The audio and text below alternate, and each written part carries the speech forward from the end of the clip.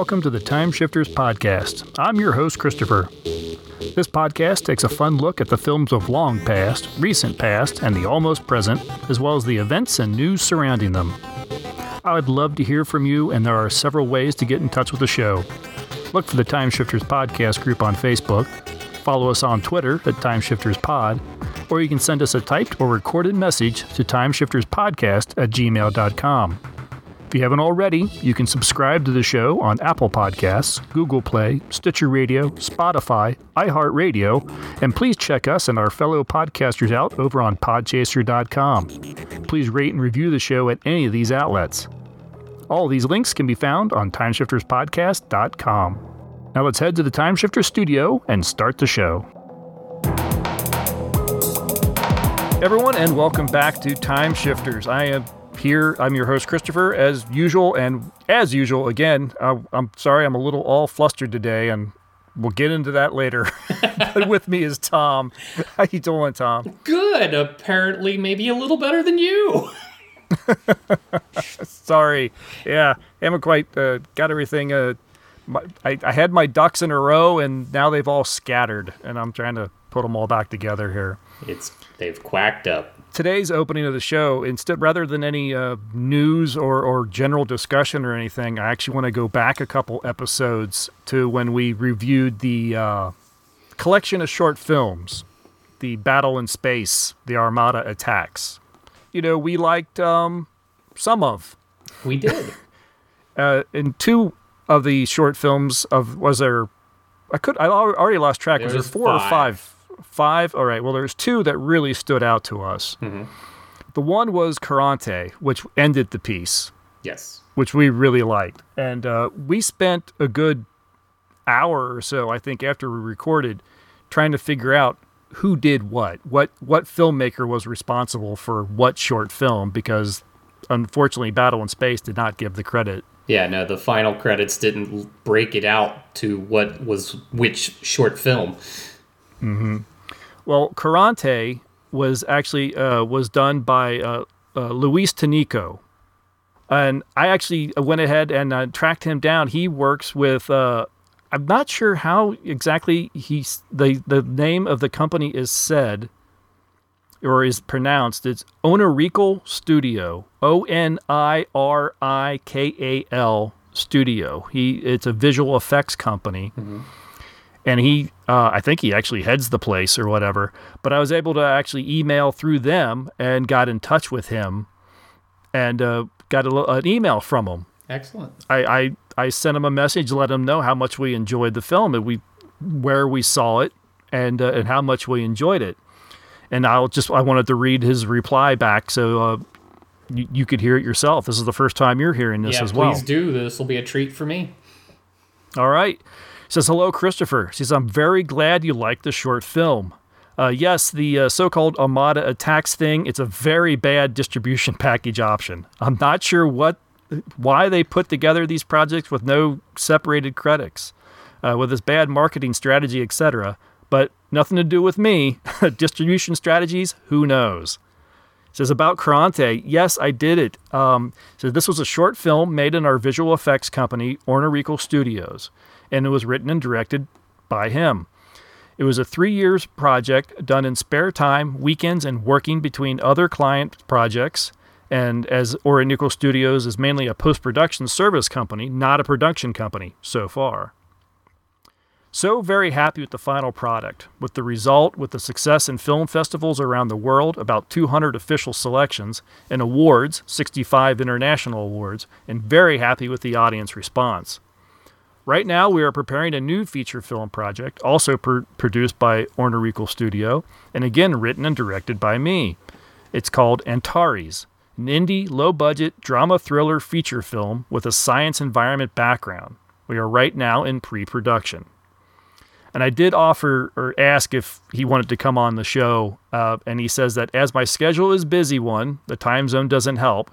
But and he says his English is very bad. We will abort the Skype call so far, okay? Says we can wait for the feature film premiere and do it then. Fair enough. But he thanks us. He said, thank you very much for your interest in Karante, and thanks for contacting. And it says this kind of email makes us know that the work was worth it. Excellent. It's really great to actually reach out to some of these guys and let them know how much we enjoyed their work. No, it is, and it's even better when they actually respond back. Exactly. But because that's excellent. I mean, the notion that he's got a full feature that he's working on, I'd be excited to catch that. Yeah, I'm looking forward to it. I'll definitely, it's one of those things where I'll keep kind of checking in and, follow on Twitter and waiting for the posts and something like that. Even better than just an email back is when we actually get a chance to talk to him. Yes. And we actually got a chance to do that with Lucas Kendall, who did another one of the shorts that we really liked. Again, I don't remember the name of the short in the Battle in Space film. It was just named for the ship or whatever it was. Yeah, so I don't recall what they saddled it with. But the actual short film is called Skyfighter. And you can actually go and watch this. It's on the Dust YouTube channel. Mm-hmm. And you can go watch the thing in its entirety as it was meant to be presented. Yes. And Lucas Kendall was the writer and director of this. And this was a first-time endeavor for him. I was able to reach out to him, and whirlwind, we actually got a chance to talk to him. And right before we sat down to record this is when we sat down and talked to him. And I wanted to share that right now with everybody. So here is Tom and I talking with Lucas Kendall. We are now joined by the creator and the editor-in-chief of Film Score Monthly. He's also the writer-director of the short film Skyfighter, and we have him on the line, Lucas Kendall. Thank you for joining us. Thanks for having me. I'm thrilled to speak with you. I want to get to Skyfighter. First, I want to know, we got to talk a little bit about Film Score Monthly and how that got started, because I love the story, because it starts thanks to another publication, which is it was a much loved and sorely missed publication, Starlog. That's true. I was 15 years old, and I sent a letter to Starlog saying about a bunch of things, but then in the end I said, does anyone want to start like a soundtracks club and write me? And 10 people wrote me, and I started sending them a newsletter. This was before the internet. This is 1990. And I just started sending them this newsletter every month, and it grew and became this sort of fanzine magazine. And I did it in high school, and I took it with me when I was off at college, and then I graduated and moved to Los Angeles and kept doing it. It became a record label. And it's still around as an online magazine and a website, and we're selling off the what's left of the CD catalog. And I still am involved with some CDs from other specialty labels. Gotcha. What brought your love of the film score and the soundtracks? Is it just because just from watching movies, you were just attracted to it, or did you have a music background? I mean, at the time I had a music background in that I was a little kid who took music lessons, but I was not, there was no special talent or connection beyond that. I loved movies, and I liked the sound of symphonic film music, and I loved the Star Wars scores and the Star Trek film and TV scores, and it was a way for me to relive the emotions of those stories in a different art form, in the musical underscore, and I, like a lot of people, really fell in love with it. And at the time, you couldn't just go to IMDb and find out what movies James Horner had done. You had to go to the video store and turn over the video boxes, and that's how I rented Brainstorm. So it was a different time, and into that darkness, I tried to bring some information to other people like me who I thought would like that stuff.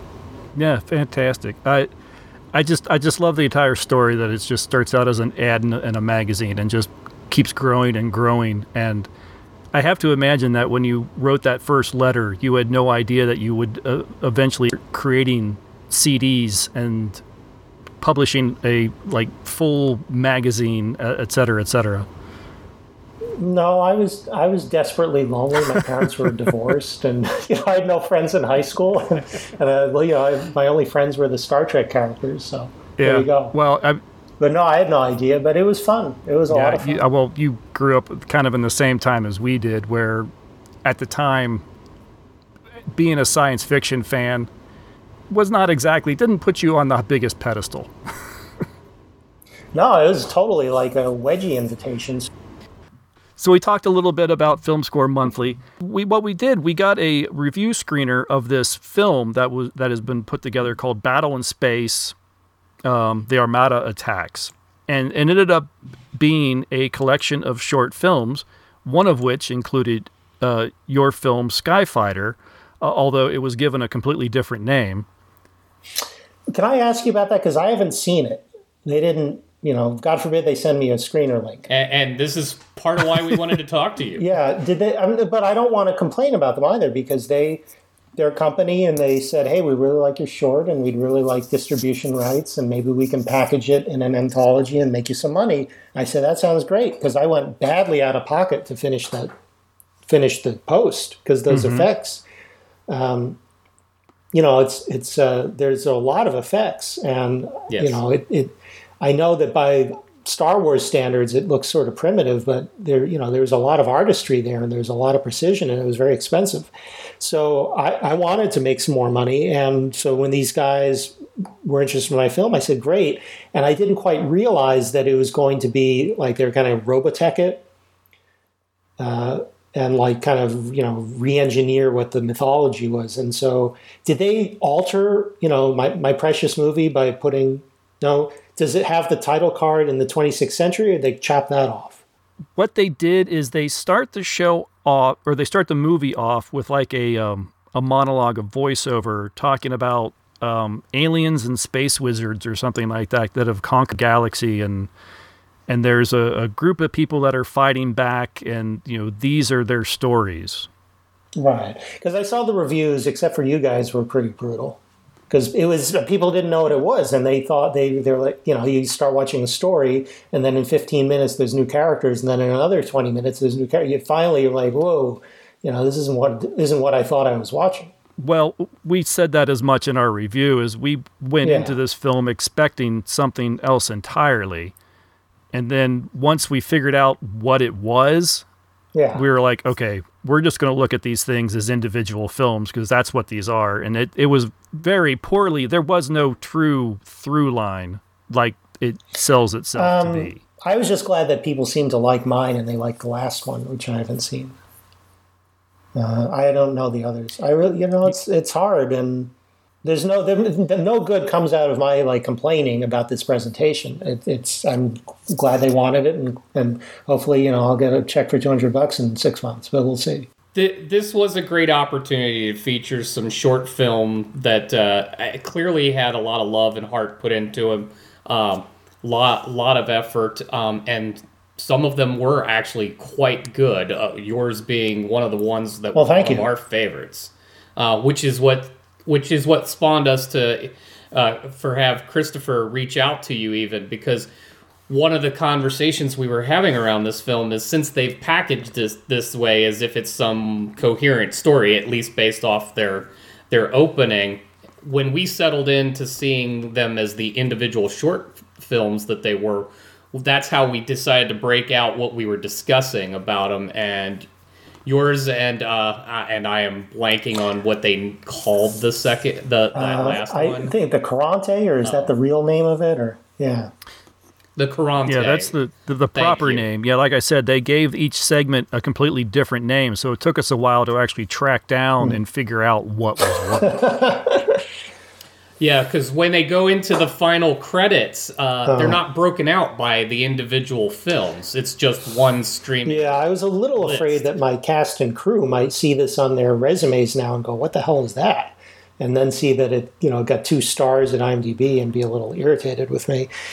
It's great that you were interested in talking to me, because it's such a saturated environment now that there's WandaVision, there's The Mandalorian, there's Wonder Woman, and it's like these massive things, and not all of them are great, but they sure look great. So you really got to be passionate to then want to delve into the smaller things and the indie things, and Well, I get that spirit. I mean, when I was doing CDs, I released all kinds of obscure stuff. So I know the sort of the treats and the fun of finding the obscure.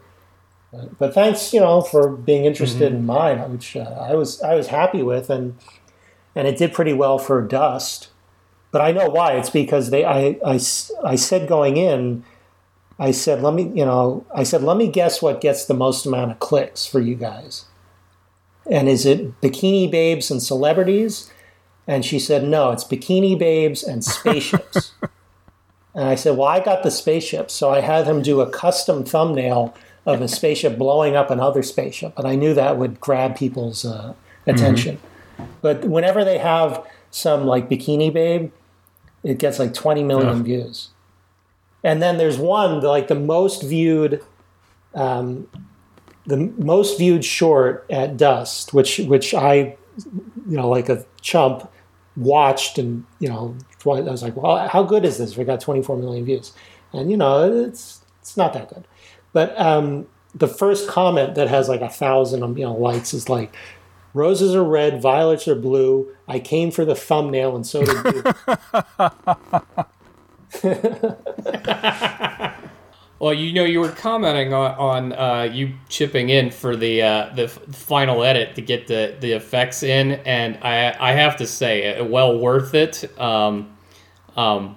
I actually found your film very professional, very slick looking, and that was one of the ones that, like, we were just saying, let's chop off the front half of this movie, and we were all in on this. Well, thank you. I gotta praise the DP, Dan Marks, who was really, really very, very good DP, and he lit that ship.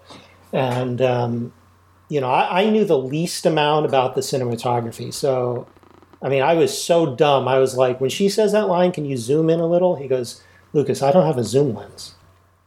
So I said, well, can you just like walk closer to her then? He's like, yes. So, I mean, I was really at sea. So I told him what I wanted. And he came over to my house, and I showed him a little bit of Alien and a little bit of The Empire Strikes Back inside the Millennium Falcon. And I said, look at that lighting.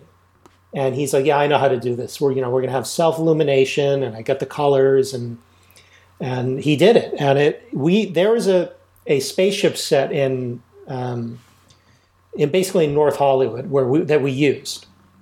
Yeah. And it's been in like everything. Did you guys watch that Making of Alien documentary? It's pretty good. I can't remember what it's called. It's called like Memory Origins of Alien. No, I have not. Oh, it's pretty good. They shot some stuff on the spaceships. This spaceship set has been in probably like a dozen movies and a dozen shorts and TV commercials, because it's like this really thrifty knockoff of the Alien set, where it's got this like mesh, those floors that looks like this cool grid with the light coming up. It's just dishwasher trays, commercial industrial dishwasher trays upside down. And so and they have holes, so like you go through it, and it has all these interesting textures, like these weird discs on the walls, and then you get close, and it's potted plants. It's just the plastic pots. So it's real DIY stuff, but they're very good hosts, and they're called Laurel Canyon Stages. And so we used their set, and then we dressed it. I thought we lit it very, very well. But he really, he really did the look of it, And he's the one who said, "You really got to shoot this in scope." And I said, "Are you sure? Because it's so confined." And he's like, "No, you really do it anamorphic. Trust me." I was like, "Okay," and so we did. Yeah, no, it was probably definitely felt like one of the more professionally shot of all the shorts that we saw in that film, and definitely one of the more professionally shot short films that I've seen. So I think, yeah, absolutely made the right call there. Did you guys find the music annoying? Annoying? No, I didn't find it annoying. I did watch it again yesterday. I found it, at least in the very beginning, in the opening, what do you want to call it, the theme or something? Mm-hmm. I don't know what the right word is. It definitely, you notice it. Yeah, because I come from film scores and I like prominent sounding scores, that was at my request, and I wanted to do like a retro synth score because it's not like we had money for an orchestra. And so the composer I worked with, I kind of, that was the direction I gave him. And then we got some occasion. There's some people who just have like an allergic reaction to it and say like, that was such a cool movie, but this cheesy old synths Casio is horrible. And so it was embarrassing to me, and I felt bad. And I really felt bad for the composer because it wasn't his choice. It was, he did the music, but, at my direction. So it was just one of the things that I thought it was cool, and I thought it gave a real sound to the short that people would remember. But some people didn't like it, and so I was a little self-conscious about it. I think once you settle into it and settle into the film itself, I thought it was fine. It was just when it first starts, I will admit that it was kind of like, wow, I noticed this synth music playing. Yeah, well, thank you. I understand, and I haven't watched it myself in a while. You get sick of it, and but there are a lot of things about it I'm proud of, and I'm proud of the performances and the cast and how we cut it. Rob was a very good editor, and I mean, cutting in those flash cuts and going from the dark spaceship to the bright outdoors, and we got a very, very fine actor, Eric Palladino, to play the dad, and we got a terrific child actor who I really had a nice time meeting his family. And he doesn't have any lines, but he actually looks like the guy, which I couldn't believe when the woman who cast this, Christine Sheik, she cast Boogie Nights, and she's a friend, and she did it as a favor, and she's got great taste, and so she found that cast, and in fact, Jessica Bohr is really good, and she's been on Shameless. No, actually, I was going to come around to the cast because your cast was again very, very small, tight cast, but they had an excellent rapport. They set the mood very well. I was just completely sucked into this short little story. I know I likened it to an incredibly good Twilight Zone. Well, thank you. And in fact, there is an Outer Limits in the 90s that it bears some similarities to, which I remember seeing half of it like when it aired 25 years ago. Look, thanks. I appreciate it. And I thought they had really good chemistry, and I thought it's the illusion of movie making because it was pretty last minute, and they were cast at the last minute, and we never met each other until that morning. I mean, there was no rehearsal, There was no auditions. It was just we identified people who we thought would be good, and then hired them. And I had one meeting with Tom Madden, who plays John, but we had an actress drop out on us, and then. At the last minute, we got Jessica Bohr, who was doing Shameless during the week. She did Shameless on Friday, did our thing on the weekend, and went back to Shameless on Monday. I met her that morning. She goes, "Hey, nice to meet you." And so it was really, and I'd never directed anything. So it was pretty terrifying, actually, because I was paying for it. And there was a lot of pressure on me because there were some people who were involved with the production who were very uncomfortable at how late we were going with it without it being cast, because we were really on the cusp of having a shoot day with no cast. And so I was getting a lot of pushback to just get anybody, but I wanted to hold out for people I thought was right. Oh, and then I got sick. So I never get a fever. I get a fever once every 10 years. But my kids, who are now 6 and were 4 at the time, they came home from Montessori school with a fever, and then I got it.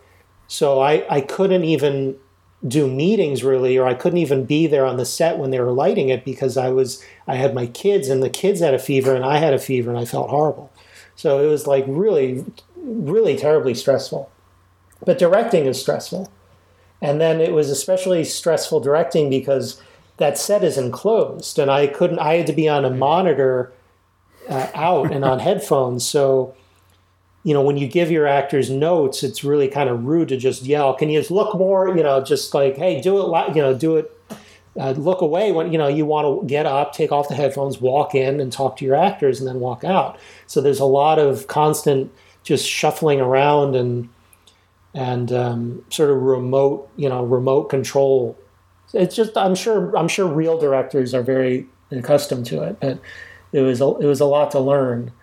But I like directing, and I thought I did it. I thought I got good. I thought they gave good performances and created that illusion that they did know each other and that they were in this predicament.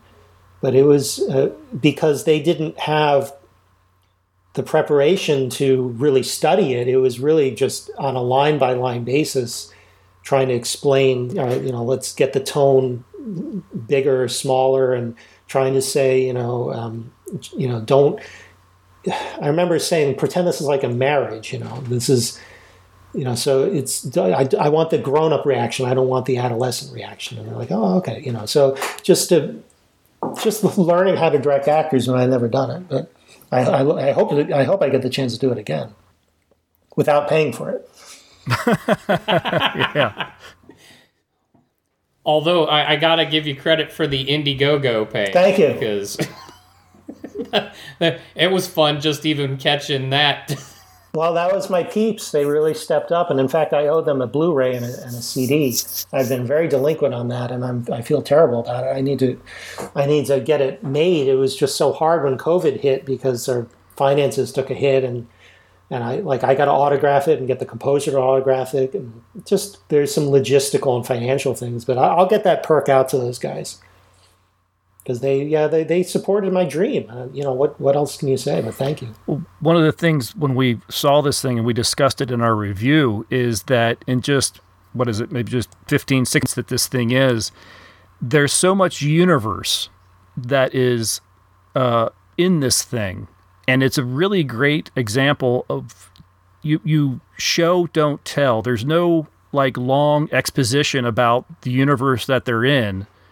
The situation that is happening explains all you need to explain, and it's all condensed into this short film. And it's fantastic because we know about there's the space battles, there's cybernetic implants. There's this. It's odd that she's not wired. All this stuff is all in there, and it's all condensed into this. I'm like, that's a big universe that you're building. And it's all in this little package. That's one of the things we really appreciated. Well, I wish you were, working at Amazon. I mean, not stuffing boxes, but making movies. But look, that was what we wanted. That's what the whole team wanted, and it's very gratifying to hear you say that. And I also was proud of as far as show don't tell. The effects.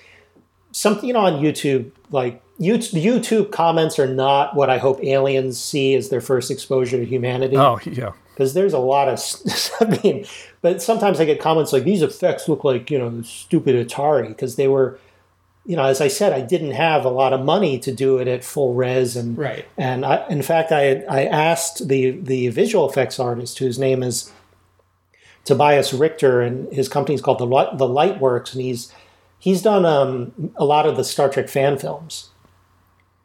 So that's where he comes from. But he's a space guy, and I never even met him. I never even talked to him. He's in Germany.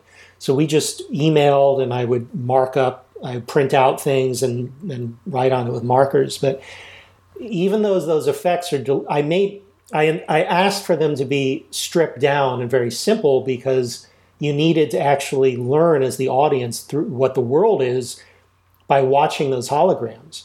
And the one thing I'm proud of is that for all the snotty comments I got once in a while that these effects are kind of primitive, nobody said I don't understand them. And you take it for granted. And it is so hard. I mean, it is so demanding to have your effects. You need to know when those ships separate, or when the thing turns around, or when the scope turns around, who's shooting what and who's hiding from what, and is this the good guy or the bad guy? And that's all narrated by these purely visual holograms. And when we were editing it too, Rob and I had nothing. So we just had the cutaways. And Rob was saying, dude, how do we know how long to make this? How long is this effect going to be? And I just said, let's just take our best guess, and let's just feel the rhythm of it. And then we can make the hologram simpler or more complex based on what we need. But I think out of like 100 shots, and there were probably a good 30 just inserts of that hologram, I think there was maybe 2 or 3 that we had to change the duration of, and maybe 2 that we switched places, but they didn't change because the rhythms of it were set by the editing. And that we knew, his eye, I want to look at him, I want to look at the hologram telling him this, I want to look at her, she's reacting. Anyway, I'm going back to the mindset I had when we were doing it, but it was a ton of work. And that's something that usually there's like 40 people doing it. And in our case, it was like 4 people doing it. Well, see, that's what could be appreciated by this. It's clear that this was done by somebody that had a love and background of sci-fi, because one of the things that I enjoyed most about the piece is that you didn't dumb it down for us. You didn't feel the need to have the characters or some computer explain everything that we're seeing to us and beat us over the head with it. You've taken what most would know from the being fans of sci-fi and know if you give us just enough, we're not stupid. We'll latch on to it so that we can focus more on the story. Well, yeah, thank you. I agree, and that was what we tried to do. And I do come from that. I love Galactica. I love Robotech. I like The Expanse now. We all know those tropes, and you can figure out from the behavior of the characters if something's good or bad, or how much trouble they're in, and then you can focus on the emotion. You can actually have a story. Most of these short films go wrong. They go wrong, first of all, because they start and it's like, it's an aerial shot that takes 45 seconds, and then it says, Bubble Films presents, and so it's just like it does 2 minutes of just this glacial setup, which you can do if you're Kubrick. You can do if you're Terrence Malick. You can't do it if you're nobody making a short film.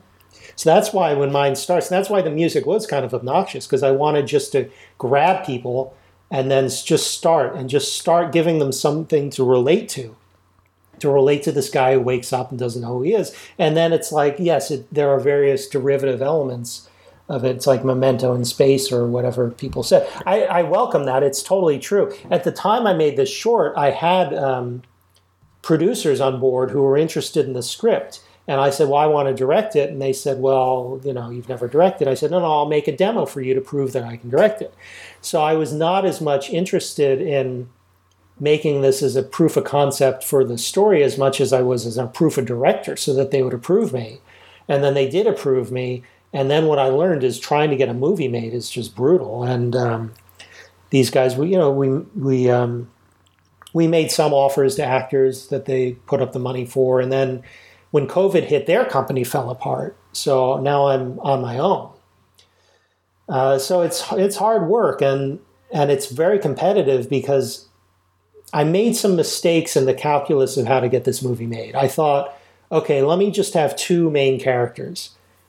And then in my infinite stupidity, I thought, well, make them young, because it was a young person's story, and young actors are cheaper.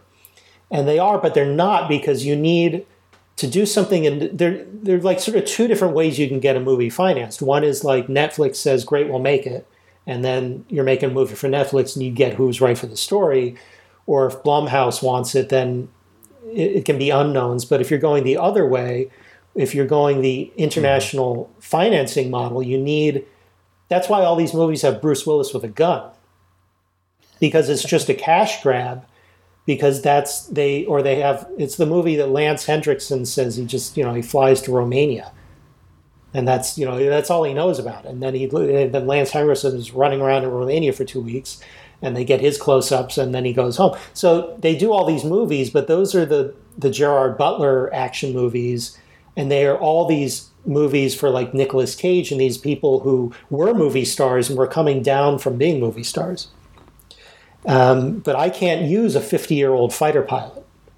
This movie doesn't work with people of that age. It's not believable, and it's not the story that it's telling. So then the problem is that the younger actors don't have the international renown to support the financing, and the people who would support the financing are people who are blowing up, and there's no way we're getting Adam Driver because he's making Academy Award movie. He's winning Academy Awards for Scorsese and stuff.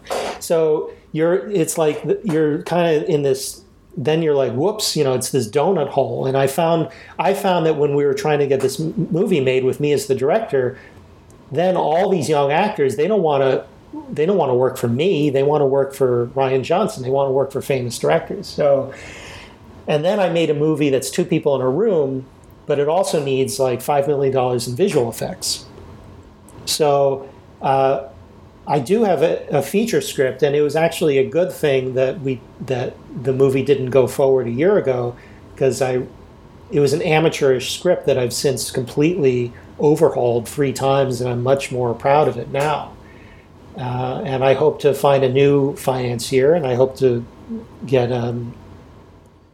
stars or get actors that'll support the budget and go and make it. In the meantime, I'm writing other things, and I'm trying to get hooked up with a manager, a literary manager or a director manager, and representation that could then take it out, because it's just brutal. It is a brutal environment trying to sell a script and get a movie made. It is so competitive, and it's full of so many famous people trying to get their stuff done that is really hard to break in. It's been very, very, very humbling. And that's the end of that monologue, and I hope I haven't... No, it's really great to actually kind of get an inside view, because it's something that I think most of us, it's something we probably take for granted, or something we just don't think about, and we don't understand how difficult it is for even the famous people to get their movies out there sometimes. They have ideas, or they have something they want to do, but because that idea isn't what's selling right now, and my gosh, if you don't have a name, if you don't have a fame behind you, it has to be just nearly impossible. So it is nice to actually hear this from the inside, to know that is the case. And it bit me on the short, because when I was done with the short, I was like, wow, I punched my ticket, and just wait till they see this. And people saw this, but they were like, because it's a really, it's a good sci-fi short. Is it the most mind-blowing sci-fi short? It's not the best sci-fi short there's ever made. It's not a total game changer. It doesn't have, the effects are servicing the story. The effects are not so revolutionary that they would make people just go, wow, it was really just to be a solid, well-told story with good direction and good acting to prove that I could be approved as a director. So it's hard, and audiences seem to like it. It's got over 1 million views, and people have been complimentary of it, but it hasn't been the game changer I hoped, because again, it's just such a competitive field. Well, right now too, the field has been saturated with things like Avengers, or pick whatever superhero film that you want to talk about, where everything is very polished and very perfect, and it must make it hard for it must make it hard to make room for something where you just want to tell a really good, solid story, but you don't have all that spit and polish. Yeah, I think you're right, and I think that the things that do get on people's radar are the festival hits, and like that pretty cool movie, what's it called? The Vasta Night. You didn't see Vasta Night? It's the 50s alien thing. There was a big Sundance or Slam Dance hit, and it's on Amazon. You guys got to watch it. You'll love it. It's really stylishly made. It's got this really cool tracking shot where this camera just goes whooshing over this town, or through this town at like 3 feet off the ground, for miles. and it's very, very visually distinctive. All right, cool. Yeah, it'll add it to the list. Yeah, you guys should watch that. But that's the kind of thing that then something that really changes the grammar of film gets people's attention. Like you said, you've had all this difficulty with it, but this is your first time out of the gate, and that was a very solid first time out of the gate. I mean, you put together a pretty solid short there. I would love to see. We had discussed, because this battle in space, because of the way they kind of packaged it, we miss the days of like back when sci-fi used to actually have shorts that they would feature. There needs to be more room for people from various backgrounds to bring forward their stories that they could share. There's Dust, Right. The platform I'm on. I'm just now getting into Dust. I found it on my road. Yeah, but they have a YouTube page, and a couple other things I meant to say is that one of the other ways that these shorts really go bad is in the acting, and it's because you tend to have a lot of these sci-fi shorts are made by 25-year-old like visual effects nerds who have these most dazzling visual effects, like totally amazing, but they don't really know how to tell a story, and they don't know how to direct actors.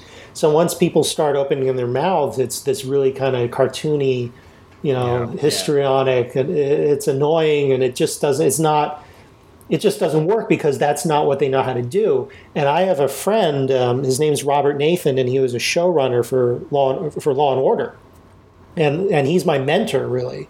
And so I learned screenwriting from him, and we wrote a couple of things together, and nothing. There is a movie that got made that's totally bizarre, and I'll tell you about it later. But a very weird indie that we made together.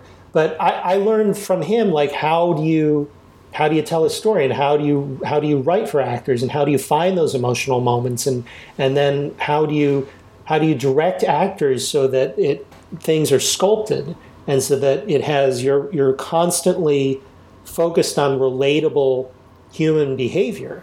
So when it got time to directing those actors in that spaceship, we were really using the space and treating it like a play, and really thinking, okay, if you really are, telling this guy something he doesn't want to hear, I want him to be walking away, and then, when you like something, let her get a little closer. When you don't like it, get a little farther. It's all this stuff that people actually would do in reality, in this very heightened hyper reality that is the sci-fi world that we're in. But I learned from Robert how to build exposition into the narrative. And that's something that most of these people just don't know how to do. But, I'm not 26, I'm 46. So I've had time to learn this stuff. Yeah, absolutely. Have been a big fan of indie film for a while now, and I have several friends who are indie filmmakers, and I always support their films, and I enjoy their films. But even with all that being said, there are times where it's like, yes, but that is just your neighbor that you have in that role, or that's your brother, and they're not actors, they're not professional actors. Sometimes you get lucky, and they can actually pull it off. But a lot of times, not so much. It's unrecoverable. Right. If something is miscast, it's unrecoverable. And then if it's not directed well, you only need one moment to be like so wrong that it's then unrecoverable. It's a very, very educating experience, making these things and constructing them. Well, you made some solid choices to hold out for the people that you got, and to push for the way that you wanted it all to unfold. Well, thank you very much. It actually showed me hearing that is essentially your first shot at directing. It showed a level of maturity that didn't look like somebody's first try. Well, thank you. I appreciate it. Hopefully next time it's Ed Wood. The next one will be better. I'll take that. Yeah, it's fun. It's fun to make stuff. It's fun. It can be. It is scary. It's scary when you're directing. It's up to you to decide when you have got the moment. You got to be looking at the clock. because there's a deadline. We had to be out of that spaceship set. But only you know when you've got it. So it's when everybody else is like, it's fine for sound and fine for lighting, and nobody else knows. That was something that really surprised me, that I didn't realize about directing, especially because it was such a skeleton crew. There was no one, like, I was the only person to say whether I liked it. The script supervisor was kind of helpful. She would say that was pretty good, but if I turn around and say, "Do you guys like that?" It's like, we don't. There was no one there to do that because the light guys are watching the lights. They're watching it for camera. The sound recordist is making sure it's clean, but they're not there saying, "You told the story well." And the AD just wants to keep going because he wants to make the day. So it's up to me to say, "I know that we're breaking for lunch, but this isn't done, and I need to go further." And then it's up to you to say, "Okay, how much more can I push this actor to be more emotional, or to try and do this line a little bit cleaner, or to get a little bit softer, or a little bit more real?" Because it's hard work. They had to do a lot of emotional stuff in kind of very adverse circumstances, but they were very good. And yeah, Tom and Jess, they were very good. And I felt very very lucky to have them. And I'm always sort of mindful that when I do one of these interviews, that people who made the movie might listen to it. And so I always want people to know how grateful I am that I was able to work with them, and how appreciative I am of their being a part of it, and to you guys too for wanting to ask. No, I'm just glad we were able to figure out. I mean, we should have done it before we actually started talking about the film that we saw it in. We spent like the night after digging through and trying to figure out all the different filmmakers' names, and trying to track down and figure out who did what and everything. And yeah, we were given this screener to watch, and we just kind of popped it into our lineup, and then we became fascinated in our horror of how it was put together, but what good stuff there was in it despite itself. And then not being able to say, okay, well, it was this person that did this, and so we really need to compliment them. A little bit like you were saying, you want to say something nice about the people that, worked with you. Mm-hmm. Well, we want to give credit where credit's due, and we're watching this and going, I have no idea. There's really... I still don't know. I don't know who the other filmmakers are, or who produced it for the company that put it together. Mm-hmm. Are you guys Ghost in the Shell fans? Or Robotech fans, or both? Back in the day. Did you recognize the voice on the radio? No. Richard Epcar, that's Lunk, and also Ben Dixon from Robotech. Nice. Yeah. And he's Bato awesome. In Ghost in the Shell. Okay. And he's I wasn't much a Ghost in the Shell, but Robotech, it had its time. Did you watch Macross Plus? I did. He's gold. Yes. Oh, yeah. Is he? And did you know who the hero of Macross Plus is? Bryan Cranston. No. It is. I had no idea. Wow. I had no idea either. I rewatched it. I was like, what? And I was listening, and I was like, oh yeah, it is. It's Bryan Cranston. Well before, I think even before Malcolm in the Middle, but definitely before Breaking Bad. But I always liked Richard Epcar as a voice actor, and so I needed these. I wanted that voice on the radio, and so we just we hired him, and I wrote out the lines, and he recorded the lines at home and sent them, and I asked for a couple of retakes, and he did the retakes, and now I have Ben Dixon and Ben Dixon's voice in my movie, which I really got such a kick out of. That is very cool.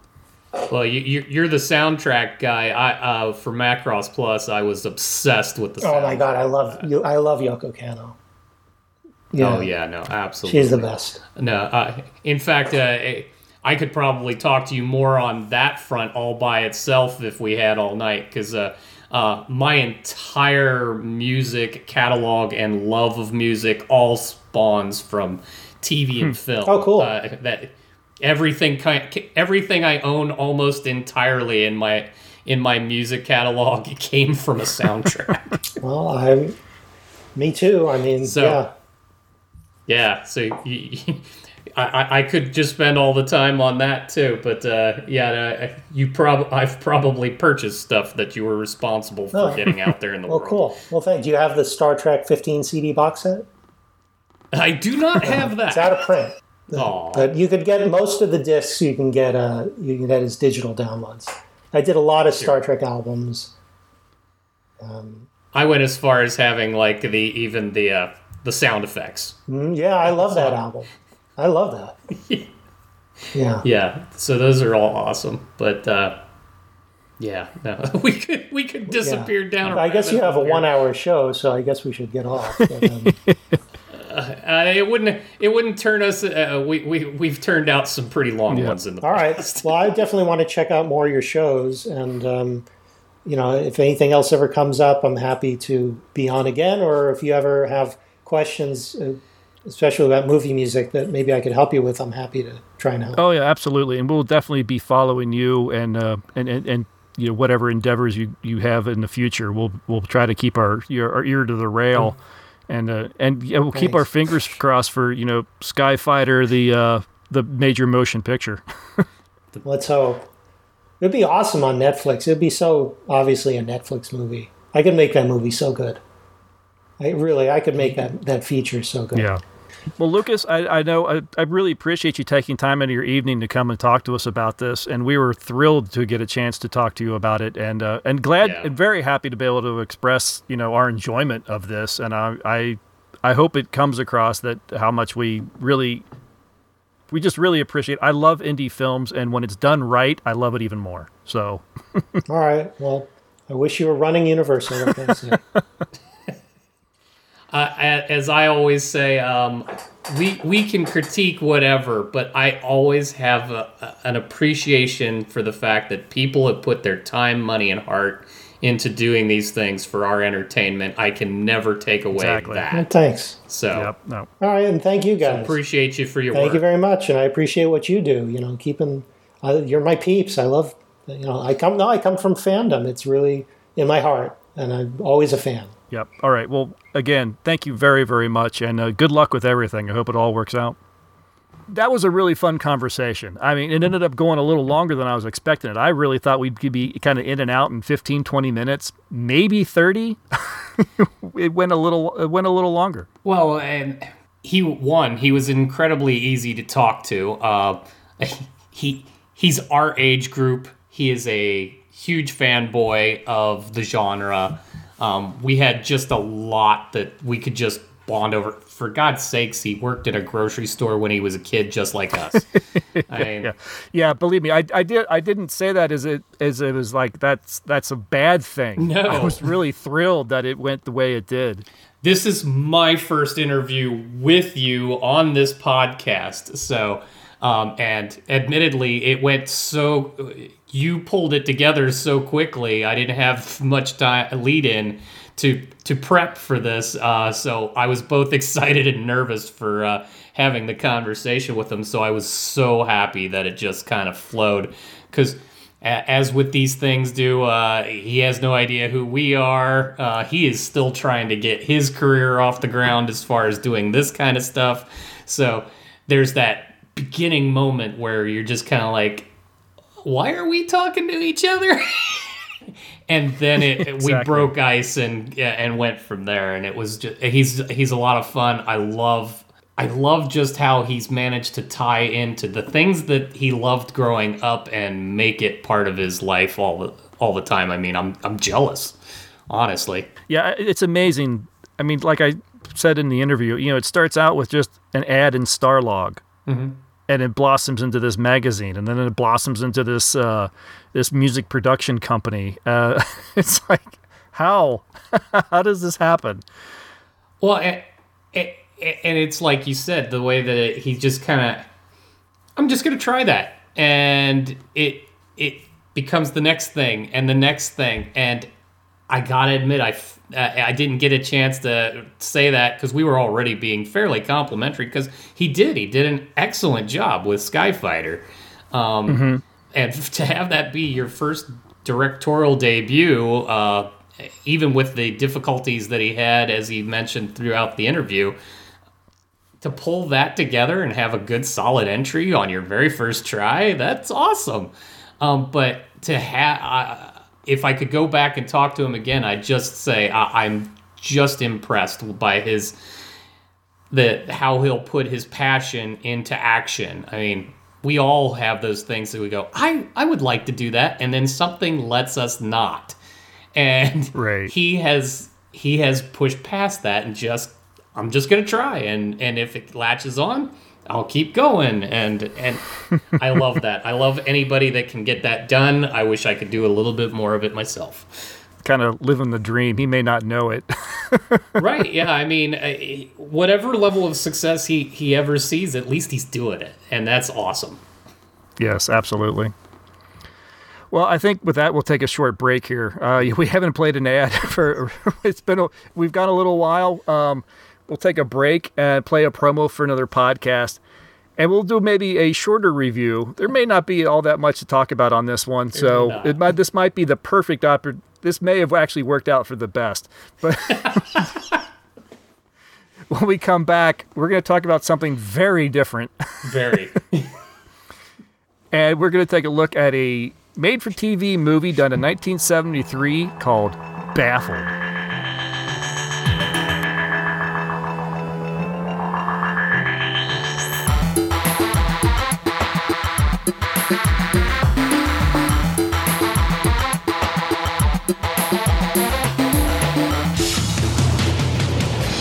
Enjoy movies like Carnival of Souls, The Mole People, Black Sunday, and The Tingler?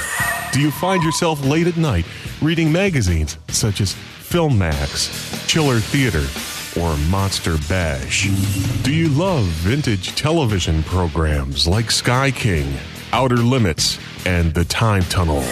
Do you find yourself surfing the net looking for the next monster movie festival or expo?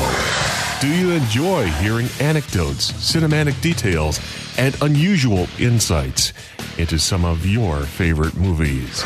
If you answered yes to any of the above, you are encouraged to join your host, Vince Rotolo, as he examines some of the latest horror, sci-fi, and cult theatrical releases, new DVDs to add to your collection, and of course, the old classics, both good and bad.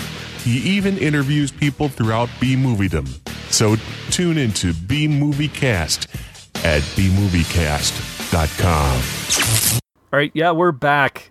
This is something that Tom and it was an idea that I came up with, and I think it's going to be kind of an on-again, off-again sort of series throughout this year, where we're just going to look at some made-for-TV movies. Mm-hmm. And so many of them are going to come out of the 70s, because that seemed to be that was made-for-TV decade.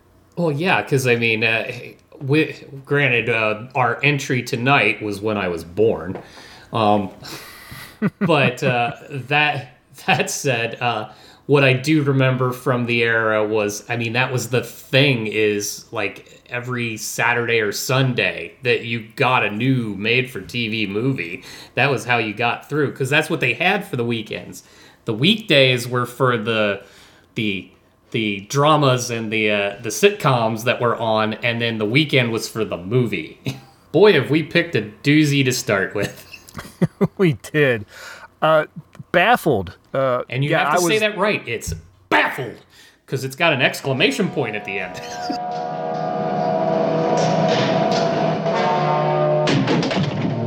Mrs. Faraday, is my father here yet? Your father? Was he supposed to be? Well, yes, we were to meet him here. It's only a matter of a few more days. And each day's an age without you. Well, your mirror can't be complaining, age-wise. What's so awful about not telling her, Daddy? She wants to see you, too. It's not easy, Jane. In some ways, you'll have to give up being a child. Were these the forces of evil, or just a childish prank? Why should Duncan Sanford send for his wife and his daughter and then not turn up? Why? Could Duncan have hypnotized Jennifer in some way? Hurry, Mommy! In these mysterious surroundings, even death has its resurrection. Put your arms around your mother, child. She's had such a fright. Oh, Jennifer. The chain she's wearing. It must be taken from her. It has the sign of Mercutius the wolf. Was it sorcery, superstition, or black magic? There's a girl's hands, and she's squeezing a leaf. The girl, is it Jennifer? I can't tell. It's all hazy. Baffled. Starring Leonard Nimoy, Susan Hampshire, Vera Miles, and Rachel Roberts. Please help me. Over here, Tom. Baffled. A perplexing puzzle of action, drama, and mystery, which ventures into the realms of the unknown.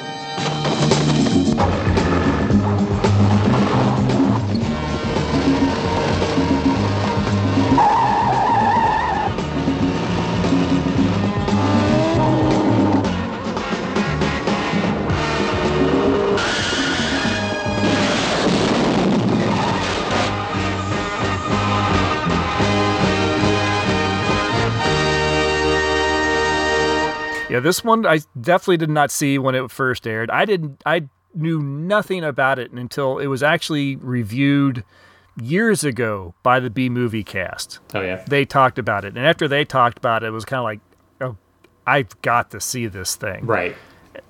And so I picked up like a kind of, we'll call it a gray market DVD at the next convention I went to, and I came across it. Baffled stars Leonard Nimoy playing Tom Kovac, a professional race car driver. During one of his races, he is suddenly struck with strange visions. An English manor house, a young girl, a woman screaming, a van careening down the road. These visions cause him to wreck his car and lose the race. The loss and his story of these strange visions gets the attention of a young expert in ESP, Susan Hampshire, played by Michelle Brent. She meets Kovac and convinces him to come to England to try to get to the bottom of these visions, which may help save the life of the woman in them.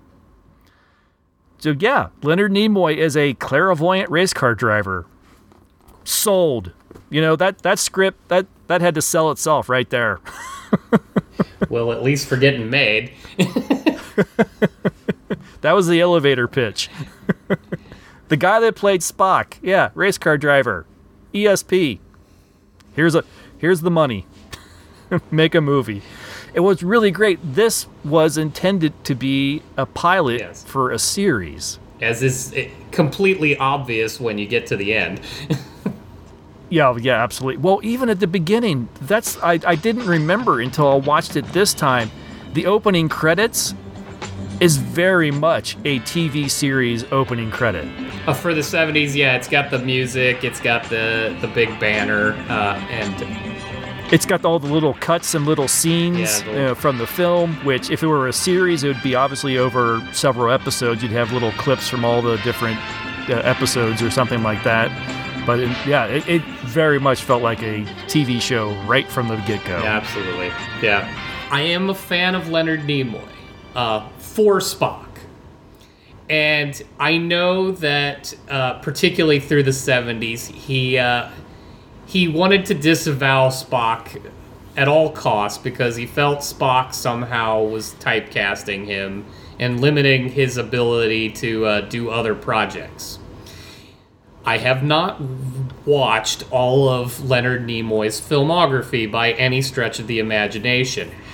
However, if I were to just take this piece as to any idea what Leonard Nimoy might be like as an actor, I would say Spock fell into his lap as the perfect role that he should have latched onto forever, because the acting in this was just not good. Really? I didn't think it was that bad. I enjoyed him in this. Did you seriously? Because I did. I like seeing him as not Spock. I mean, besides Star Trek, I only really knew him from In Search Of. Right. And In Search Of is still very kind of monotone. You know, I'm just here to introduce and narrate. You don't get a lot of emotion or anything from it. So to see him in this, where he actually gets to be, he gets to smile, he gets to joke, he gets to give the little the knowing wink to somebody, all that. I enjoyed it. Now, and I did my level best to completely divorce him from Spock while I was watching this. And I found in doing so I found him still to be fairly monotone and almost kind of creepy.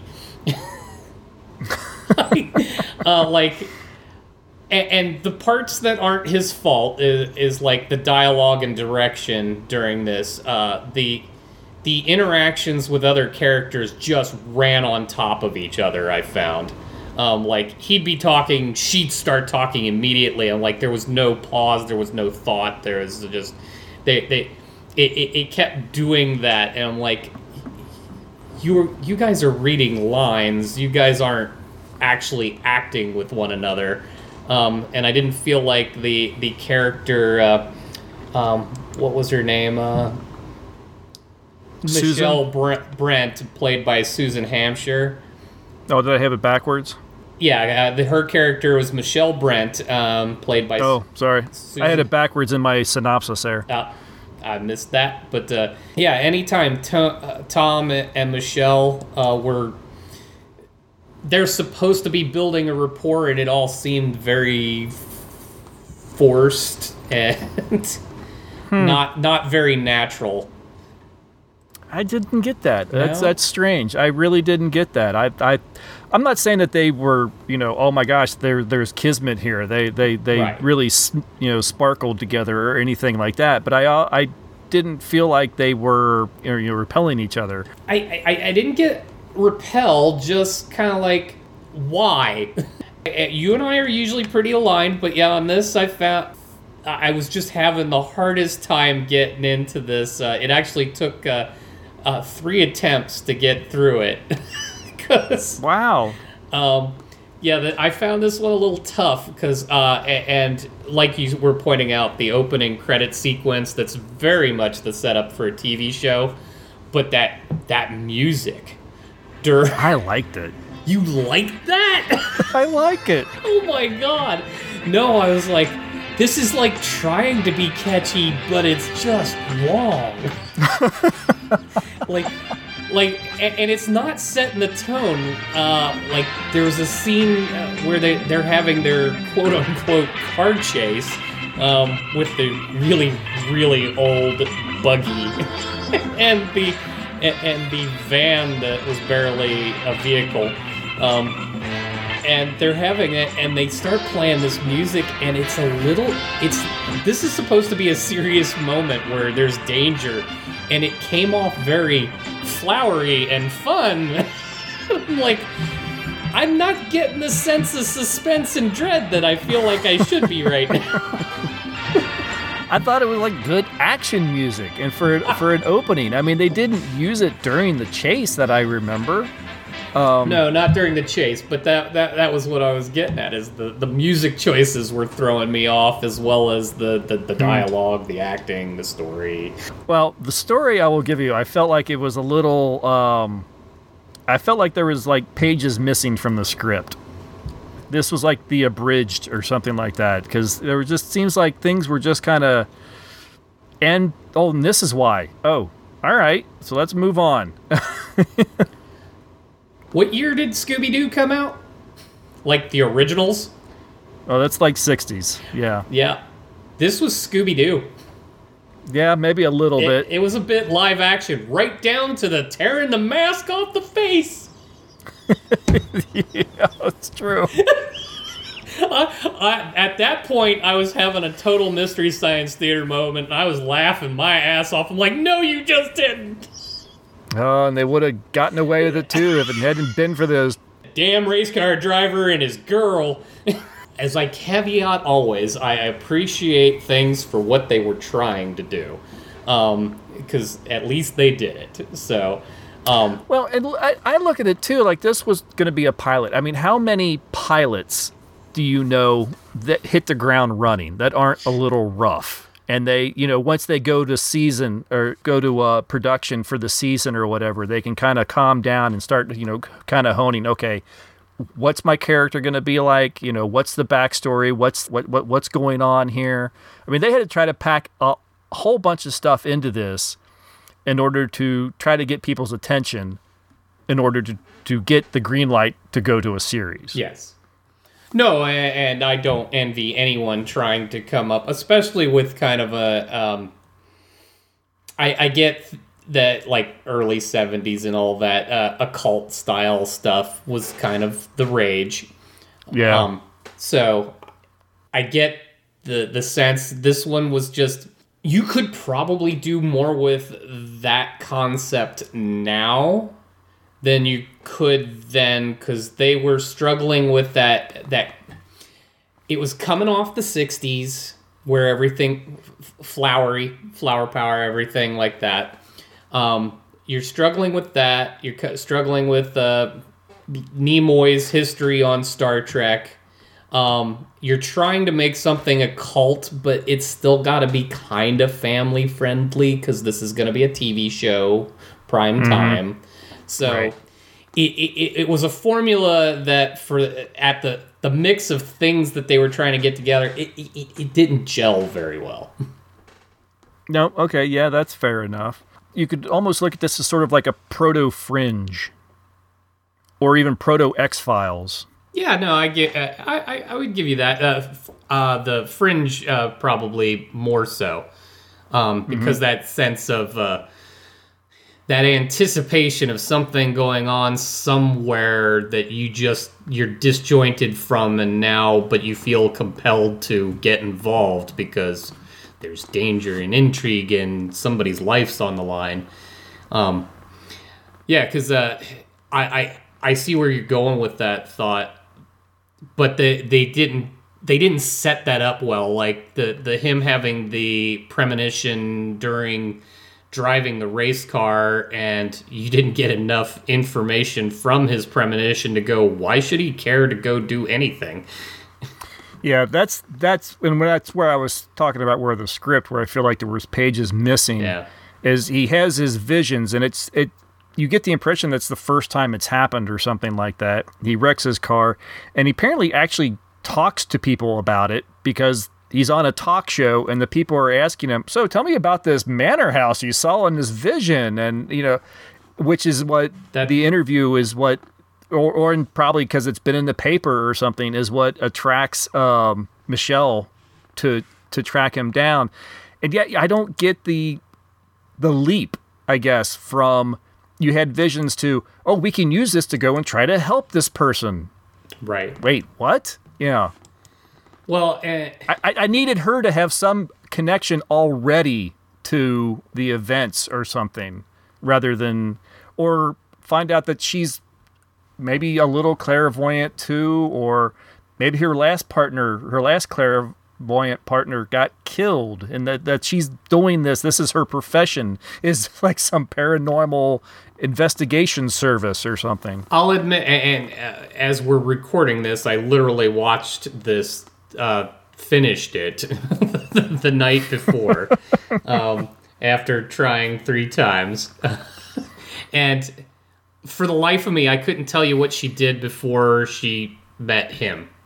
Like, I don't know what, and again, you go to series, you get to unveil all that stuff. But I mean, right. I don't know what was her driving force in feeling the need to reach out to Tom Kovac after hearing he's seen a manor house. And like, I don't know where that connection came from. I don't know what she does for a living that caused her to do it. Right. Yeah. Like I said, there's pages missing, there's story missing, there's backstory missing. And I think it just has to be because the script said so. Because this is an hour and a half. It's a pilot, and we just need to get this done. Kind of, because since we're on the subject of like where did all this come from too, I get that he's a race car driver and apparently a decent one. He must win money. He can make a livelihood out of this. But since it's unclear what she does or all that, the old guy in me goes, where are you guys getting your money to go even decide to just do these things on a whim? Like, we're just going to go to England. Right. To go save somebody we know not who. Yeah, that's where I wonder what they were thinking. If it went to series, were they just going to... they were going to travel the world racing cars and just so happened to stumble on a psychic mystery? Is it going to be like, Murder, She Wrote? Just so happens to be down the street from the track. Yeah, exactly. Yeah, because that was even how they set up what was supposed to happen next had they gone to series is apparently whatever he just envisioned happened to be near wherever it was that he was about to race again. Right, exactly. Like, well, ain't that convenient? I was thinking, looking at this 1973, and I was trying to remember any other male-female kind of mystery television shows or lead television shows and when they started. And I was thinking that this was fairly forward-thinking on that. Apparently, I was a little bit wrong. Yeah. Because some of the earlier stuff, I mean, there was stuff even going back into, I guess, the 60s, but one of the more famous ones started in 71 with Rock Hudson and McMillan and Wife. Oh, yeah. Again, for the NBC Mystery Night movie or whatever it was, made for television movies or series. There's a ton of them throughout the 70s, and then, my gosh, by the time you get into the late 70s into the 80s, you're awash with them. Oh, yeah, no. Heart to you Heart. got your Remington Steels, Heart to Heart, Moonlighting, Either solid married couple or odd couple that will get together. That was just staple TV. Yeah, so this wasn't quite as forward thinking as I originally envisioned. No, but it involved a Vulcan. Right. And nor was it kind of unique in the fact that they were dealing with the occult and dealing with psychic phenomena or anything like that. Because watching this on Prime, as soon as I was finished it, I saw that customers also watched, and I went and looked, and there was another made-for-TV movie, which I didn't realize was a attempt at a pilot for a series, and it was called Good Against Evil, I think. And it starred a man named Dak Rambo is the actor's name.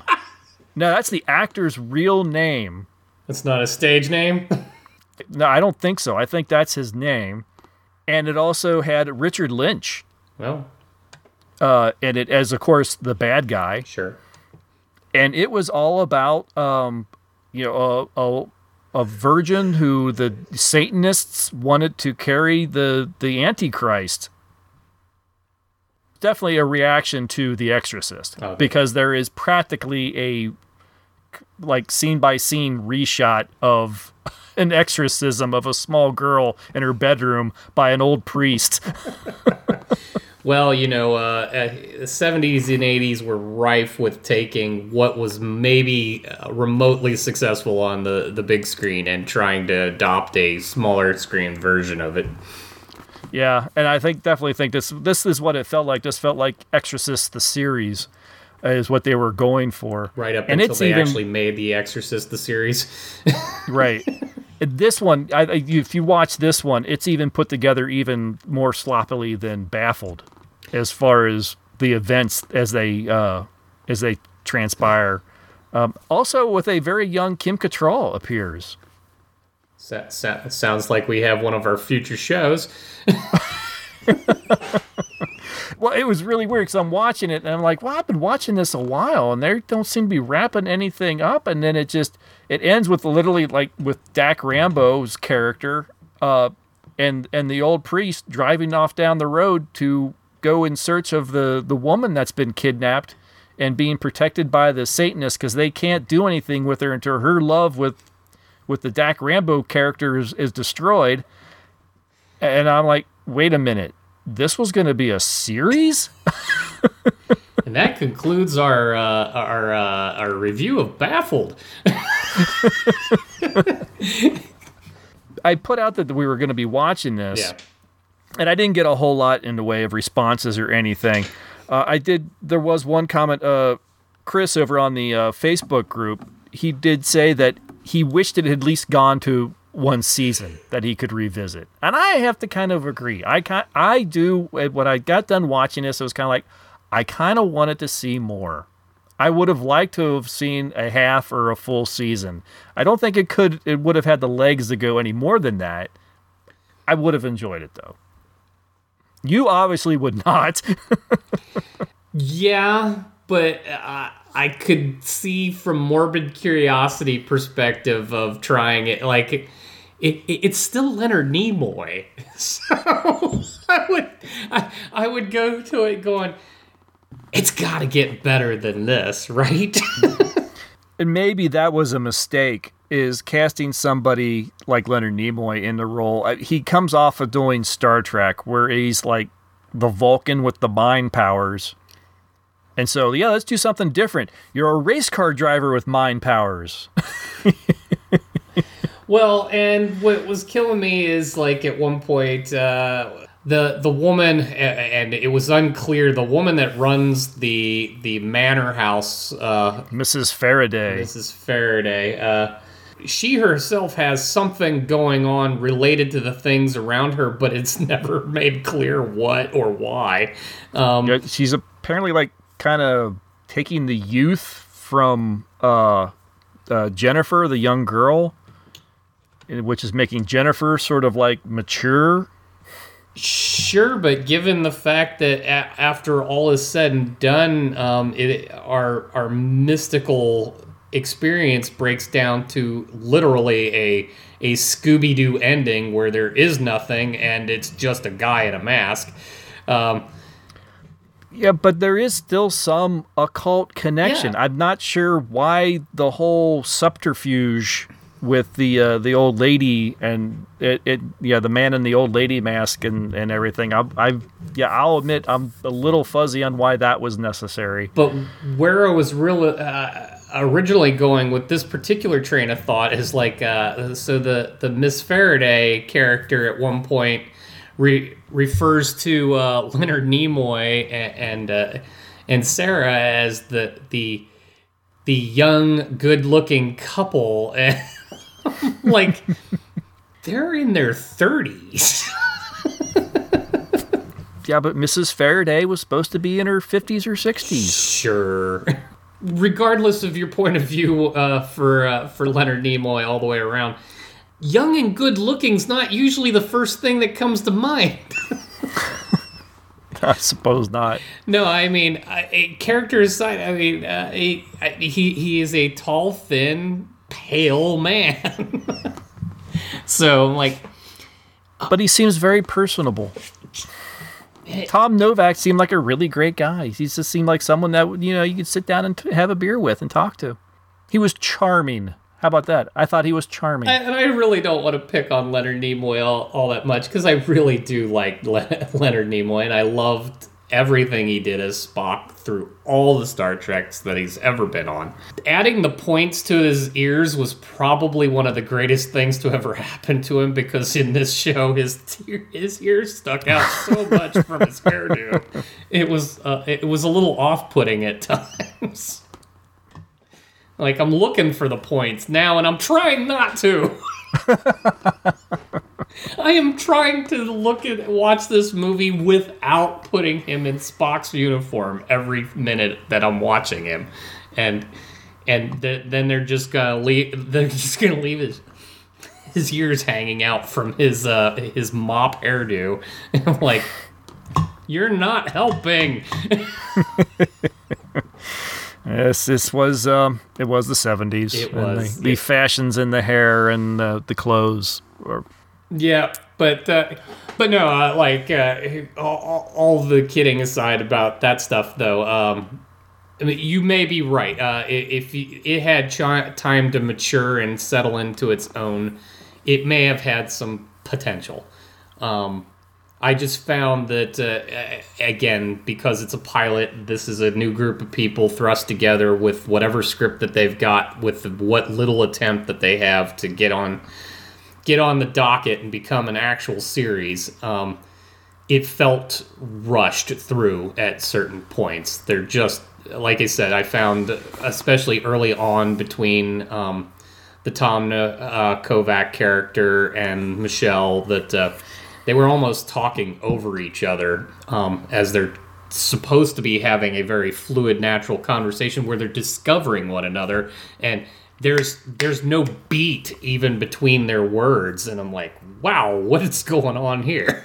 All right. Well, I'm sorry you didn't enjoy this one. I think it's a fun little watch. I didn't mind watching it again, and it'll be a film that I'll watch again just for shits and giggles. Sure. No, it has its campy joy, and one should probably try not to watch it when one is exhausted. But yeah, possibly. But yeah, no. I again, don't hate it. I don't hate anything that we watch. It's just not my cup of tea. All right. Yep. Fair enough. Well, I guess that will probably do it for us. We haven't made final decisions on what we're going to watch and talk about in a couple weeks, but we will do that soon. Like I said, we will look at more made-for-TV movies. Not all of them will be. There's a few out there that I think will be interesting to look at that aren't necessarily, occult or science fiction or anything like that. Just some decent drama films, and it should be a fun little journey. It's nice to take a walk back through the history of these things. Yeah.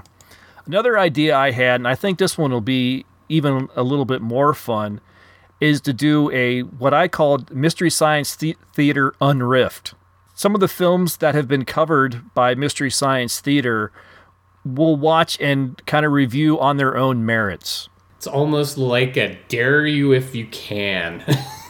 Well, that's just it. Some of them, because I've gone back and I've watched a few unriffed, and I think there's merit to some of them. And and some were edited a bit in order to fit the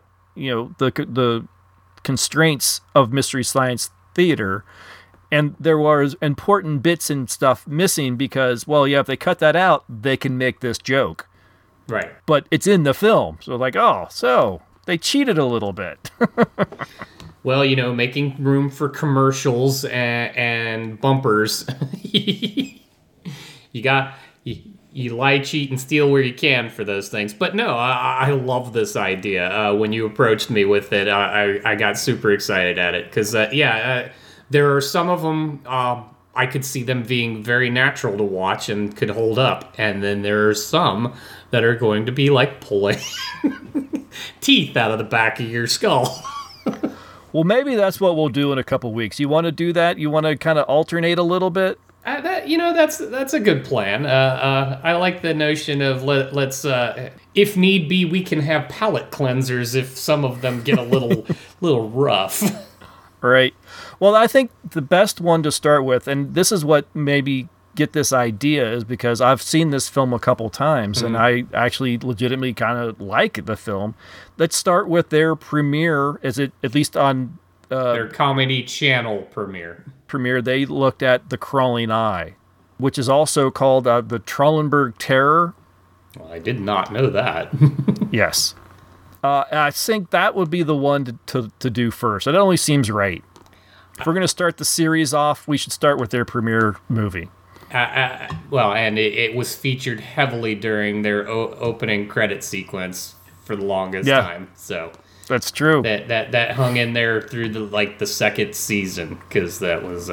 Can I assume you've not seen it unriffed? I have not. And, all right. And actually, that's one of the ones where I'd actually be intrigued to sit there and watch it without the commentary.